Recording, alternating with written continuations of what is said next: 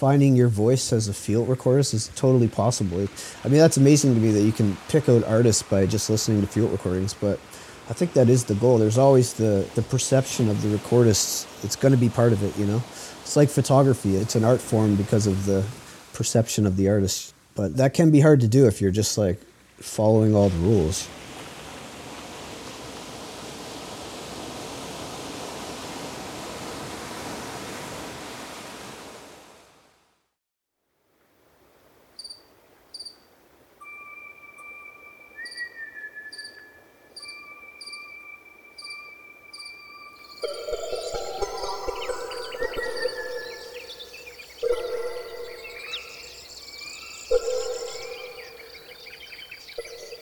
Hello.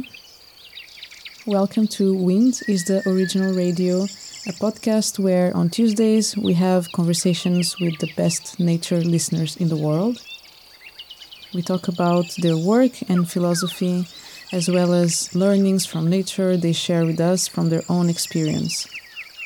On Fridays, we publish long-format immersive nature soundscapes for contemplation and to help you relax. I'm Elisa. I'm hosting and creating this podcast for Earth FM. Today's guest is Darcy Spidle, a musician, screenwriter, actor, and field recordist from Canada. And now on to our conversation.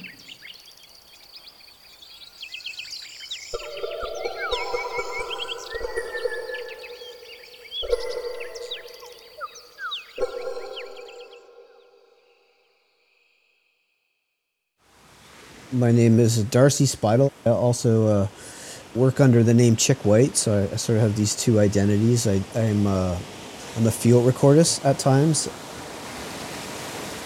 a musician. I mostly play jaw harp, but I play other instruments as well. I'm an actor, occasional actor, a screenwriter, and a surfer and a dad, and I guess that's who I am in a way. But yeah, it all does kind of go together for me in a strange way.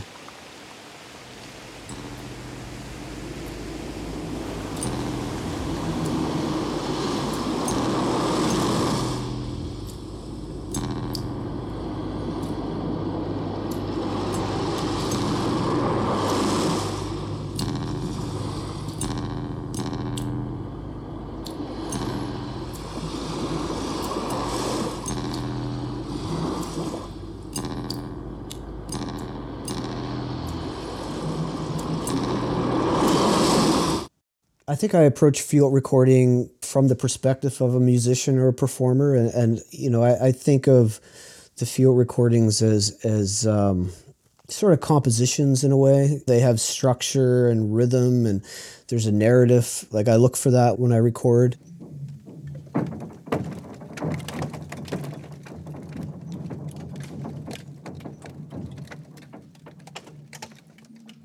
When I got into nature recording, I was running an experimental music festival in the city, and so I was really into sort of noise music and free improvisation and those types of things. And when I started listening to the ocean in particular at high volume, I was hearing like noise music and free jazz and all this stuff just in the rhythms of the sea, you know.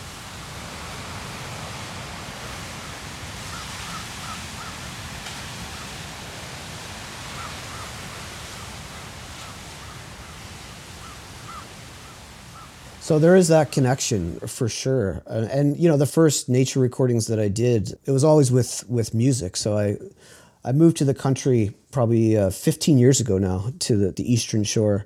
So I live across from a salt flat. You know, the beach is just 2 minutes down the road. So I spent a lot of time hiking, and I take jaw harps with me. And so my first recordings were just like a Zoom recorder and me playing jaw harp.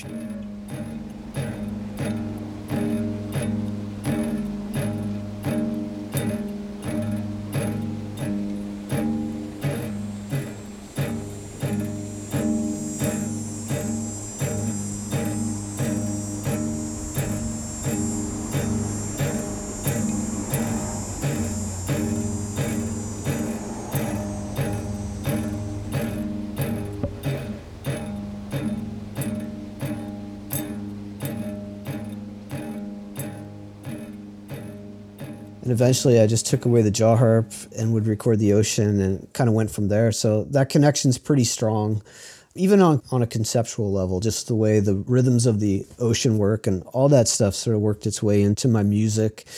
So I guess that's the connection. They all are related, but I'm also not very good at multitasking. So I tend to sort of like focus on one discipline at a time, whatever the project is, you know. But yeah, they definitely bleed into each other quite a bit.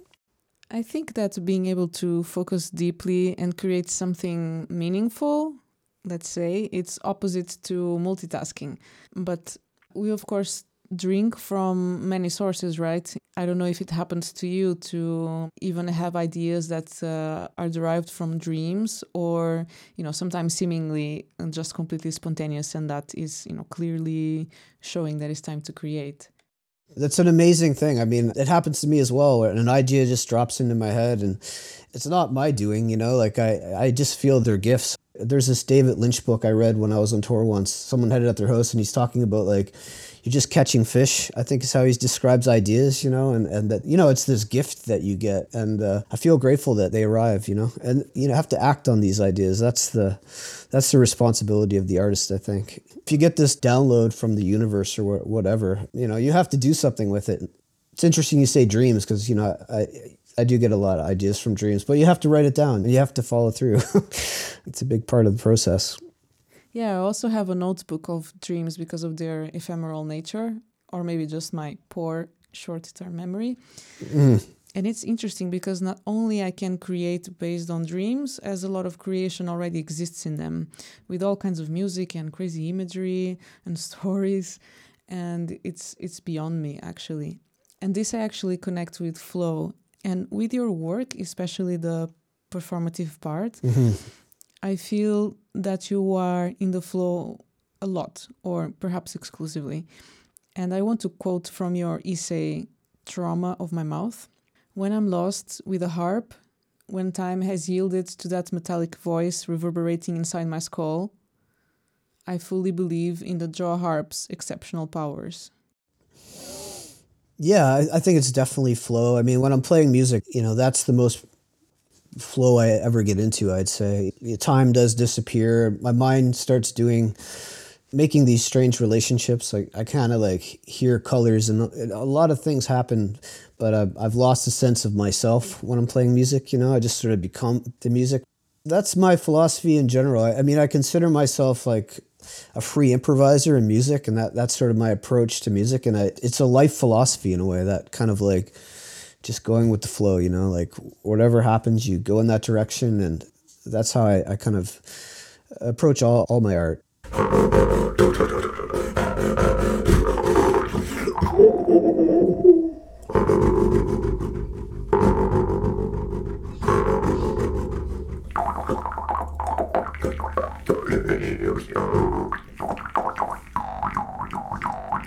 But, I think when I'm recording, I'm a lot more analytical in a way. I'm listening very actively. I like to be close to my microphones and close to the source of the sound. And I try to like not breathe too much and not move. And it's almost like I'm witnessing a performance.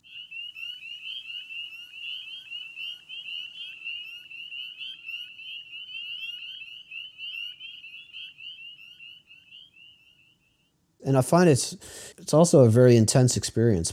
But I'm sort of outside it in a strange way. Whereas with music, I'm sort of inside it. What about listening back to your own field recordings? It seems that how blissful the process of nature recording can appear to be. There is always the weight of responsibility of getting a good recording. But on the other hand, being out in nature and not recording, then yes, the door is open for a more mindful experience, if I can use that word here. Maybe listening back, like when I listen to my own recordings, I blast them, and that's more of a sort of meditative flow state type experience. But when I'm recording, I feel like I'm actively involved in some weird way, analyzing everything. And it's not that I worry when I record. I really enjoy recording. Like it's a great experience. And sometimes when it sounds great in the headphones, like, yeah, that's the best. But When I listen back, that's sort of a different experience. The field recordings are kind of meditations for me. I think of like long form recordings as a way to meditate, so I'll listen to my own recordings to sort of get into a meditative state.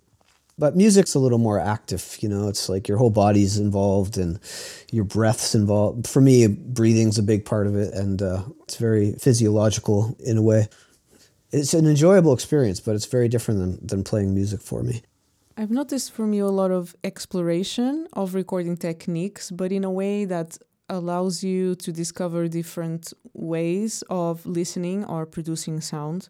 I don't want to turn this conversation to gear specifically, but it's fascinating to me how its utilization allows us to produce unique things, and it involves a lot of our skills. Yeah.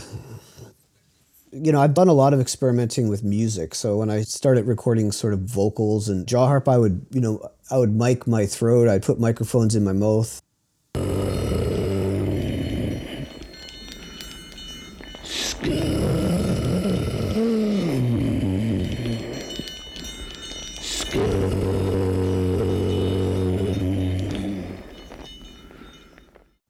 And then for field recording, when I kind of got some proper gear, I was really big on sort of doing it right, like I wanted sort of perfect recordings in a way. And I've kind of moved away from that. Like in my most recent thing, I just like dangled a microphone into a chimney or.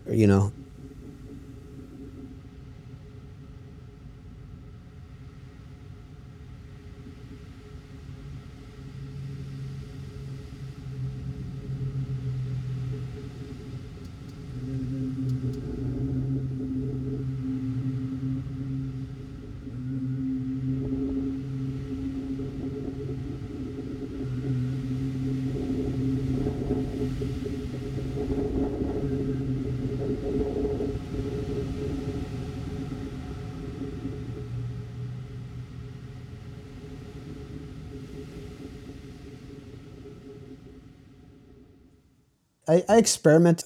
Nothing's like super innovative, but for recording waves, I like to clip microphones in trees during windstorms, that kind of thing. I tried some different mic setups. I don't know how experimental it is, but yeah, whatever sounds right. I think it's about listening and just finding sort of the placement of microphones and the perfect location to record. Yeah, I work hard on that type of thing, but I'm not like a super innovative field recorder in any way, I don't think. I try to listen carefully, and I try to understand. I record the same spots a lot too, so I get a sense of like where things sound good, where there are dynamic noises to capture. I don't like that word capture, but but I now I don't really even consider myself like an experimenter. I see myself more as like an improviser, I guess. I think experimental does kind of get overused somewhat, like I don't know how much work out there is truly experimental, but it's a convenient sort of genre name. And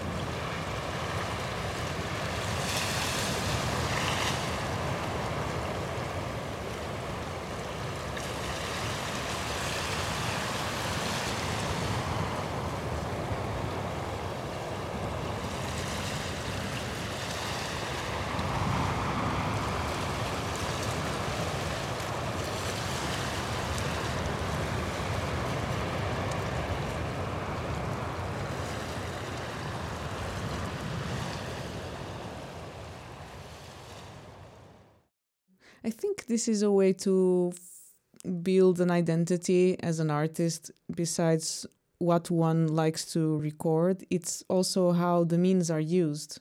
There are a few field recorders that I think have such specific work to them that I know who they are when I listen to their work, because there is a specific sonority and aesthetic sense. And these two people I'm thinking of are also photographers, or have been primarily photographers and came to sound later on. Oh, interesting.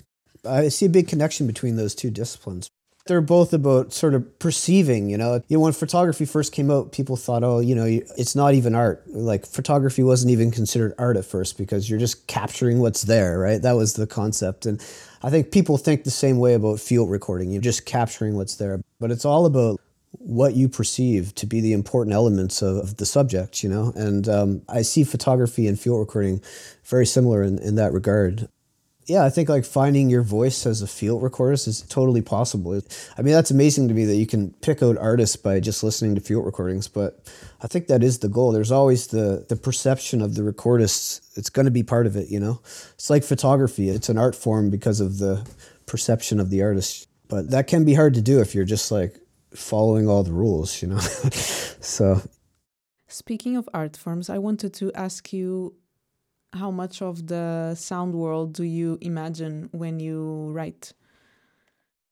Quite a bit. I mean, I mostly write with a director, Seth Smith, who makes the movies in the end, and he does the sound design for the movies. So we sort of direct on the page a lot and write all the sound in, like we'll capitalize all the sounds in our scripts. So when you look at a page, it's just it's like a lot of capitalized words, because I think a good screenwriter can see a film as they write it. For me, I can totally hear it as well, and sound is a big part of it. So I do include a lot of sound. There'll be a lot of waves in the scripts, and there's all these things I do in the other sort of disciplines find their way onto the screenplay for sure. But I get away with it because the guy I work with, the director, I think it's generally frowned upon to go too heavy with the sounds and directorial notes in the script, but it's how I've always written.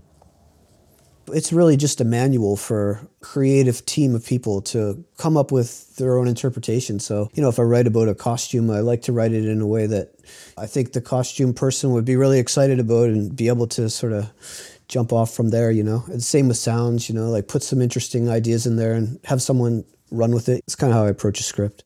I wonder how much of a multidisciplinary approach could offer benefits to script writing. And I'd also like to think that we can also become more imaginative beyond the notes for ambiances saying crickets or sounds of waves. Yeah. And speaking about water, I'd like to talk about your album Atlantic Ocean Recordings 2020. It was the first album of your field recording work that I listened and surely impressed me. And my first question is, why water? And then I'll ask you to talk a little about your evolving relationship with water. I grew up around the ocean. I grew up on the south shore of Nova Scotia. And as soon as I was allowed to leave the house, I would take off to this place called Fort Point in Liverpool is where I grew up. And I just hiked the coast. Sometimes I'd leave in the morning and just come back after supper. I can't believe my parents, I'd be climbing sea cliffs and stuff. It was really crazy. So, I mean, it's always been there. Then I moved out here to the coast 15 years ago and started surfing. And I'm just so immersed in the ocean. It's I walk the beach every single day, just to listen to it. And so I don't know, there's an intensity to the ocean. I think there's a primal connection, I mean, it's where we come from. I love the dynamics of the ocean. One day it's just glassy, super calm, and it just feels so peaceful. And then a week later, there's 20-foot waves washing across the road and a deafening roar. It has all those things, and I just feel really, really connected to it. And from a sonic perspective, it's just a very interesting medium.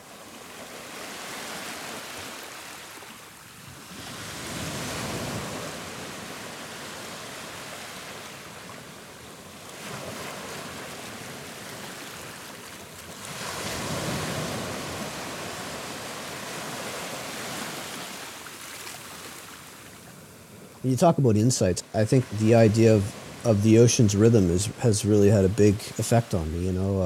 When a lot of people think of the ocean, they think of its perfect metronome or something, when it's totally not. and it's different every day. And I just started really connecting with the rhythms of the ocean. They're not human rhythms at all. They're just more like a pulse and an energy. And I try to like carry that into my own music. I just kind of abandon like conventional rhythm and think about how the ocean works rhythmically. And that's had a really big effect on me, sort of like philosophically and artistically. It's hard to articulate, I guess, but just when you listen to it enough, you just realize how complex it is. Yeah, that's had a big impact on me. Yeah, you know, spiritually, I don't know. It's probably like a hokey thing to say, but you know, it just puts the human life into perspective in a sense, right? It's like the way people feel around mountains, I guess. You just feel that your life is kind of small, you know, and that your time on earth is short, and all those things, you know, they come to me when I'm around the ocean. So, I mean, I think that's why my recordings sort of have a intensity about them, you know, like I'm trying to capture that sense, I think, with what I'm doing.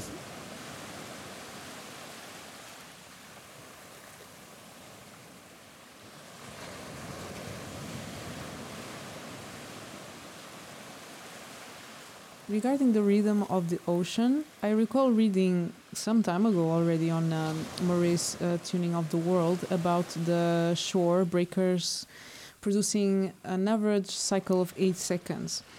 If I remember correctly, he was also linking that a reason for our sensation of well-being while we are near the shore was connected to that, because a very relaxed breathing rhythm corresponds to that 8-second timing.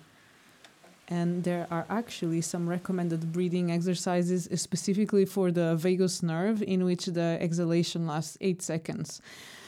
And now, talking about all this and your album, I'm kind of piecing together in my mind how other time intervals specifically may affect our emotions or our nervous system in different ways.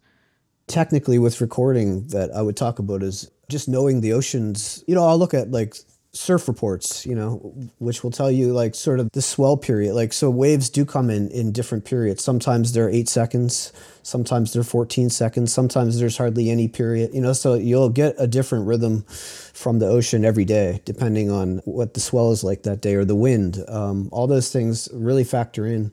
I would imagine 8 seconds is probably an average as far as like swell duration, maybe. But yeah, I totally understand what you're saying. I mean, it's all these nature sounds are definitely part of us, you know, like we're made of them. And I do find that very interesting. And maybe that's why it's calming. I remember when I moved here, for example, I was living in the city. I had a lot of anxiety, you know, and I moved out here in front of this salt marsh, which is a tidal marsh. So the tide comes in and out a few times a day. And it just like, it slowed everything down in my body and in my mind, you know, and I connect it with just the change of the tide, which was sort of the right speed for me. I felt it the day I moved in here, you know, just like something happening in my body where like I slowed down and connected with the tide table. And I think that like all nature sounds have that some effect on the human body on a very physical level, for sure. From your field recording work, not only, but more specifically, I really feel that you bring out the kind of oppressive and ruthless part of nature. And I bring this sometimes also with other guests, because I think that commercially, many times there's the idea of creating content about nature, and here, particularly nature sounds, that nature is just, you know, beautiful bird song and some nice insects. Yeah. Yeah, no. Even thunderstorms, a lot of people love to listen to them to sleep, which is interesting because other people are really terrified of them. Mm-hmm. But what would you have to say about the sensation of certain sounds that occur in nature can feel very oppressive? Out here, we get like tropical storms and hurricanes, and I live in a very like exposed, there's like 2 kilometers of marsh in front of my house, so this house just sounds like it's going to rip out of the ground when some of those storms come through. I love it, and I've recorded it a lot. But so I know what you're saying. Yeah, there's a violence to nature. I mean, that's the thing. Like people think, yeah, sometimes it's peaceful and relaxing, and other times it could kill you. And I think that's part of the allure of nature for me. I like that side of it in my recordings, I guess. You probably hear that.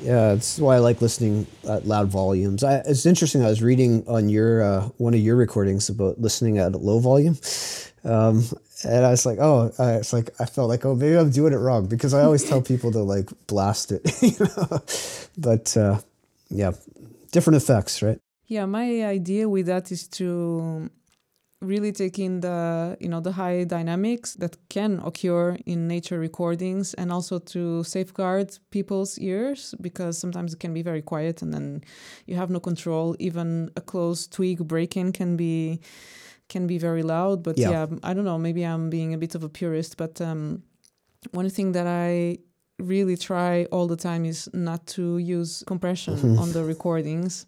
But yeah, it's true. I do say that. Yeah, I mean, I'm the same. I try not to use any compressor. I'll put like a limiter on it just for like the very highest peak. But I agree. I like the dynamics. I like it to be very quiet at times and then just explode at other times. But I'm a bit of a cheat. I like to put mics close to my source and then turn it up and hear things that I can't really hear with my naked ears. I do enjoy that. I mean, I think the same with music, with jaw harps. Like, I like close miking, because it's, you're finding new sounds that just were never there when people didn't have good microphones or low noise floors, so I like to explore those things.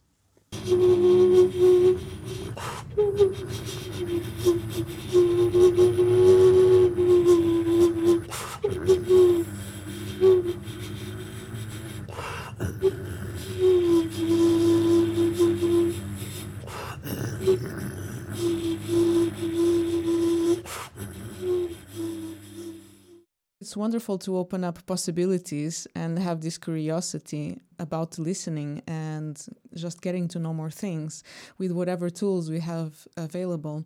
Mm-hmm. This reminds me of a talk that I listened to years ago, in which an anthropologist focused on art pointed out that from the moment that X-rays started to be more available, it was like a door has opened in the art world as well, because now we had revealed sort of another layer or another way of seeing. Yeah, that's really interesting. Perhaps with dreams, it's very similar. Going back to the topic of dreams for a little bit.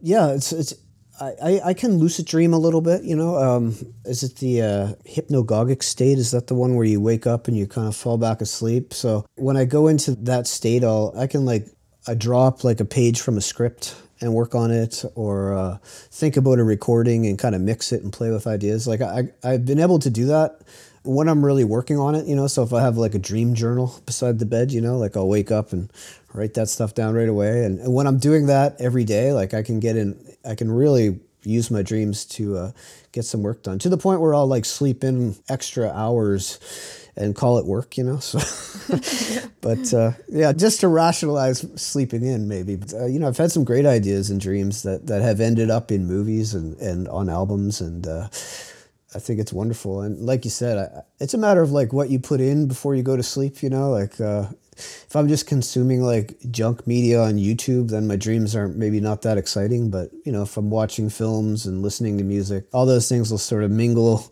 in my dreams, and then maybe new ideas will come from that. Yeah, it's whatever I'm absorbed in at the time will work its way into my dreams. Then I can play with it if I can do some lucid dreaming. Yeah, it's always been a part of it. I've always been a little ashamed to admit it because do you ever watch The Office? It's this sitcom, The Office. This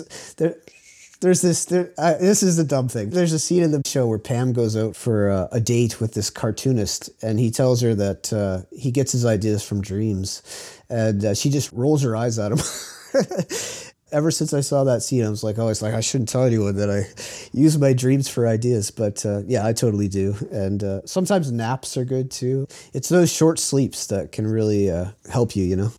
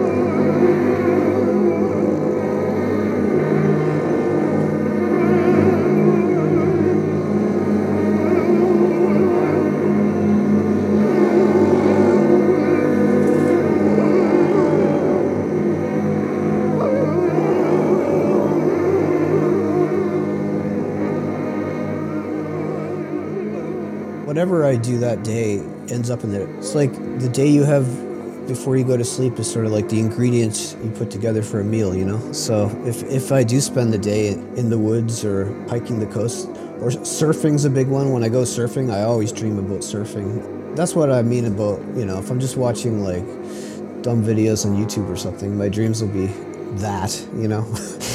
But if I do something that's a little more elevated, like going for a walk by the ocean that evening, my dreams will be more associated with that experience. It's not a perfect science, but I find that's how it works. What goes in is what comes out, you know. It's so I try to follow that, but I'm not perfect.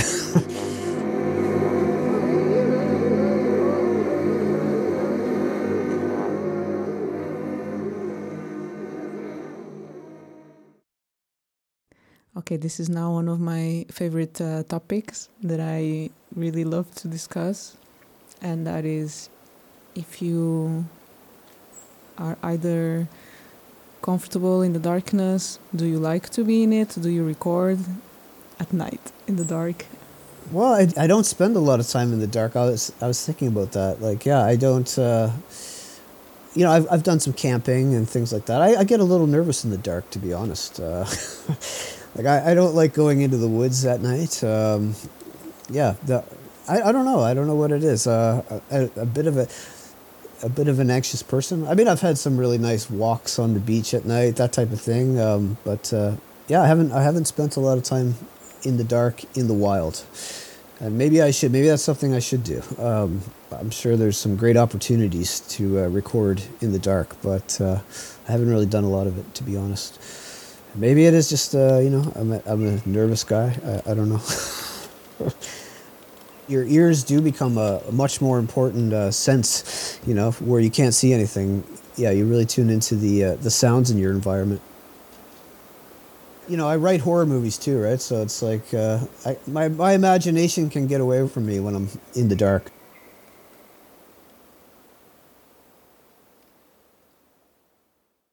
Do you have any listening practices that you adhere to, like part of your routine, or something that you can consider also as a listening exercise? I don't really listen to a lot of music, like recorded music or albums. Not so much anymore. I used to do a lot of that, but yeah, like a walk every day, and I listen. I play music pretty much every day, and to me, that's really an act of listening as well. And I won't say silence, but I like to just listen to my environment. Like I find that everything is sort of a composition around me. Like the dog breathing and like the fridge humming and all those things. That's kind of like music, and sometimes I can be very, I can hyper focus on it too much, and it kind of drives me a little crazy. But yeah, I would say listening is a very important part of my day, and it's a certain kind of meditation, especially the walking. I walk every day, in the woods or along the coast, and that's all about listening. And do you consider this some kind of meditation or mindful practice? I think so. There was a point where, I was really into just like traditional meditation. I studied Buddhism in university a bit, and so I was a meditator. But now I find like just like walking and listening will accomplish that. Certainly playing music accomplishes that for me. Just sort of getting rid of a sense of yourself and sort of watching perceptions come and go. Yeah, that's what listening is for me. Just attention to the present moment is kind of what that means in a sense. And yeah, listening can accomplish that for sure. Meditating itself, you're focusing on something like your breath, just perception, and sound can do that for you as well, as far as like a focus that's external to your inner dialogue. And so I think music's really good for that. Music and sound, nature sounds. For some months now, I've been wondering how much of our everyday sonorous experience also has to do with our inner monologues. I have a lot, at least. I'm sure I'm not the only one, but it's yeah. It's like a sound world inside my head on top of the exterior sound around.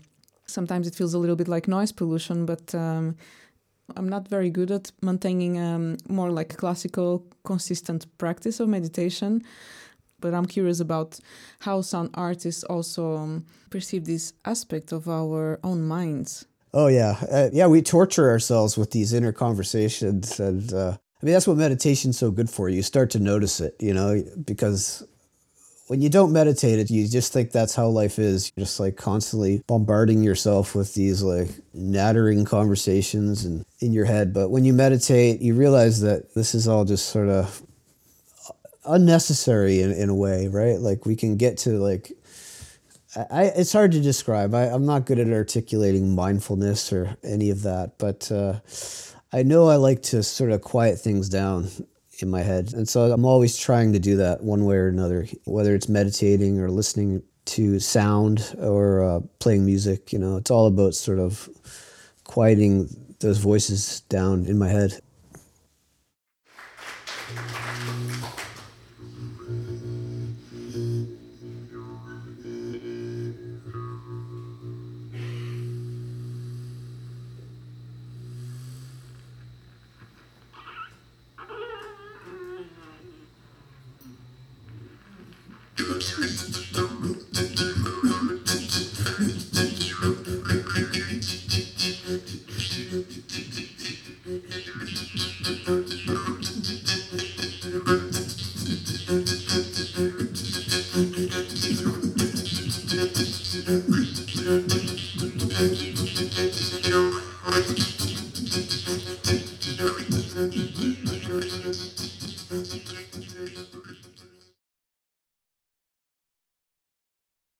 Performing for me is it's a very intense experience, and I haven't been doing it as much as I used to because I'm getting older and I find it very taxing.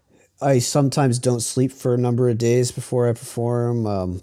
If it's music, it can be very physical, like the music I play is I hyperventilate a lot. I cut my face up a lot. I was kind of known for like bleeding a lot when I played. When I was younger, I've kind of not doing that as much, but yeah, just this super intense thing that you prepare for, and then you do it, and it's a really great experience. I love it, but it's intense, and it's a real emotional release for me to perform. And then I'm kind of wrecked for like a few weeks after. So, I wish I had a more sustainable sort of performance routine, but it never has been for me. Like it's always been really intense and challenging, but also like that challenge yields a pretty big reward for me as well. I really enjoy it. It's a special thing to do.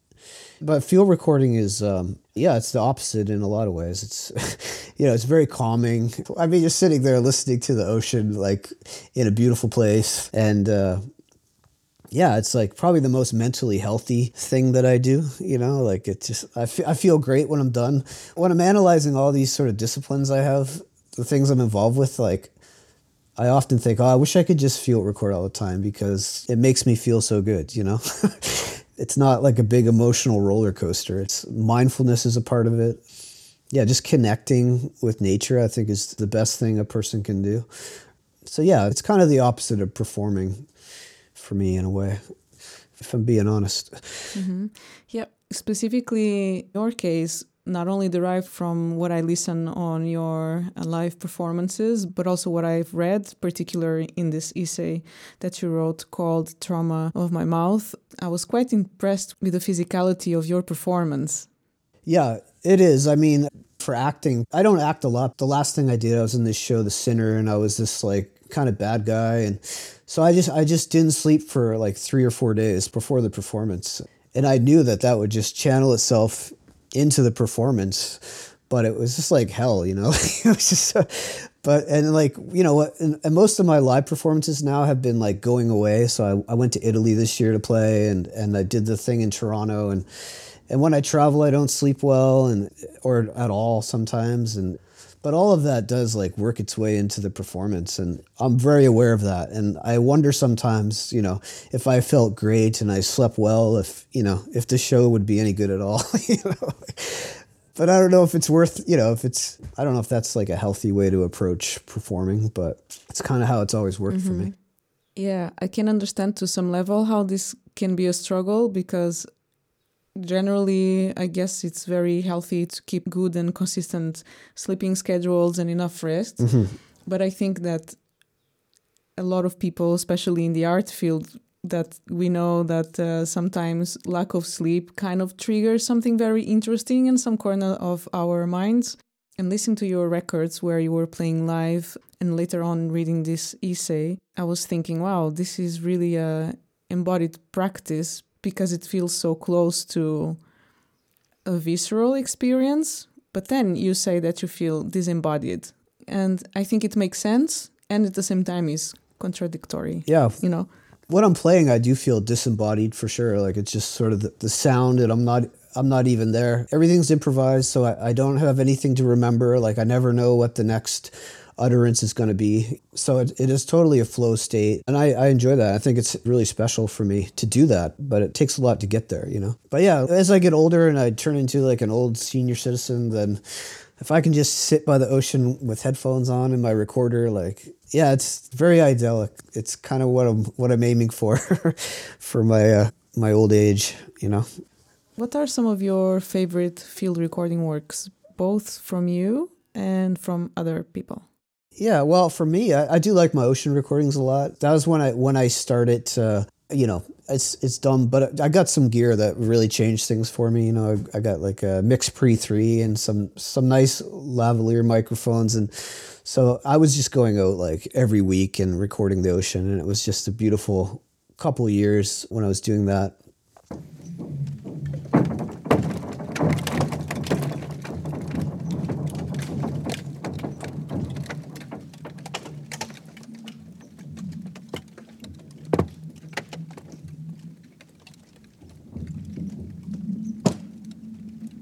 The Bear Lake ice recordings, that's probably my favorite, just because I really like the sounds, and it was the timing of it was really special. I was like, I'd be hiking and I'd start hearing these noises, and then eventually I figured out what was happening, and then got there the perfect day when the lake was melting in a really melodious way, and I was able to record it. And it was sort of, the pandemic felt like it was kind of ending at that time too, and so the sound of the lake melting and sort of the culture at the time, it all just went together in my head in a big way.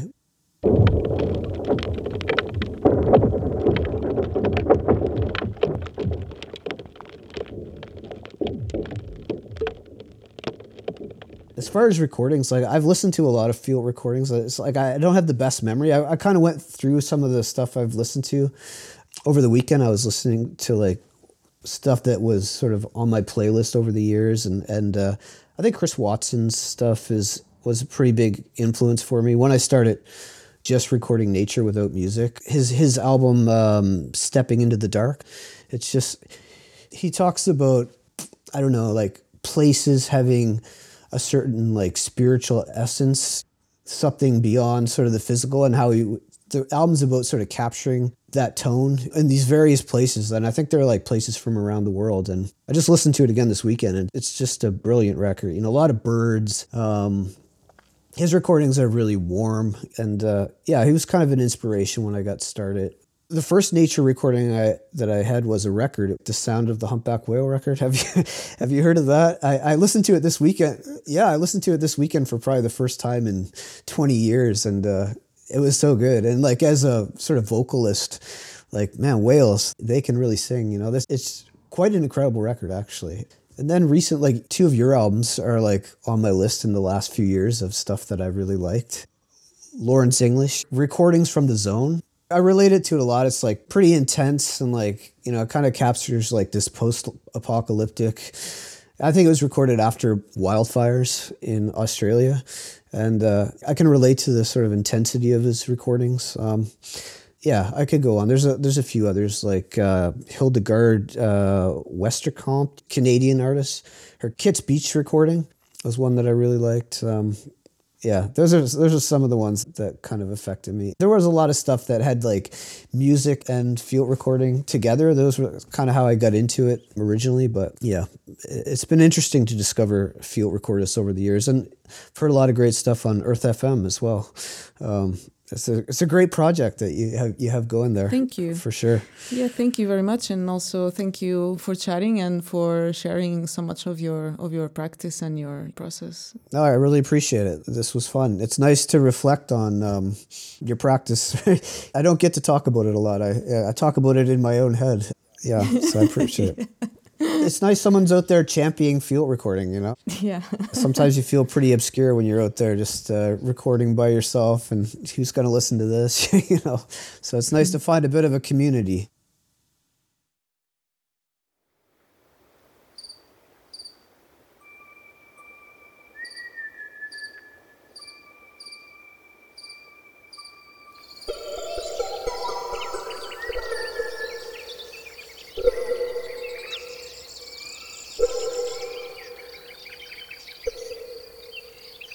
You just listened to a conversation with Darcy Spidle. You can find more information about Darcy in his website www.darcyspidle.com, as well as all the references we talked about in the episode's notes.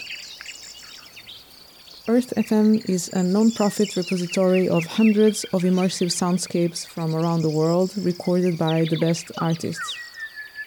If you resonate with our mission, please consider supporting us by becoming a member or donating on www.earth.fm. Join us in the effort of awakening together to the wonders and preciousness of Mother Earth.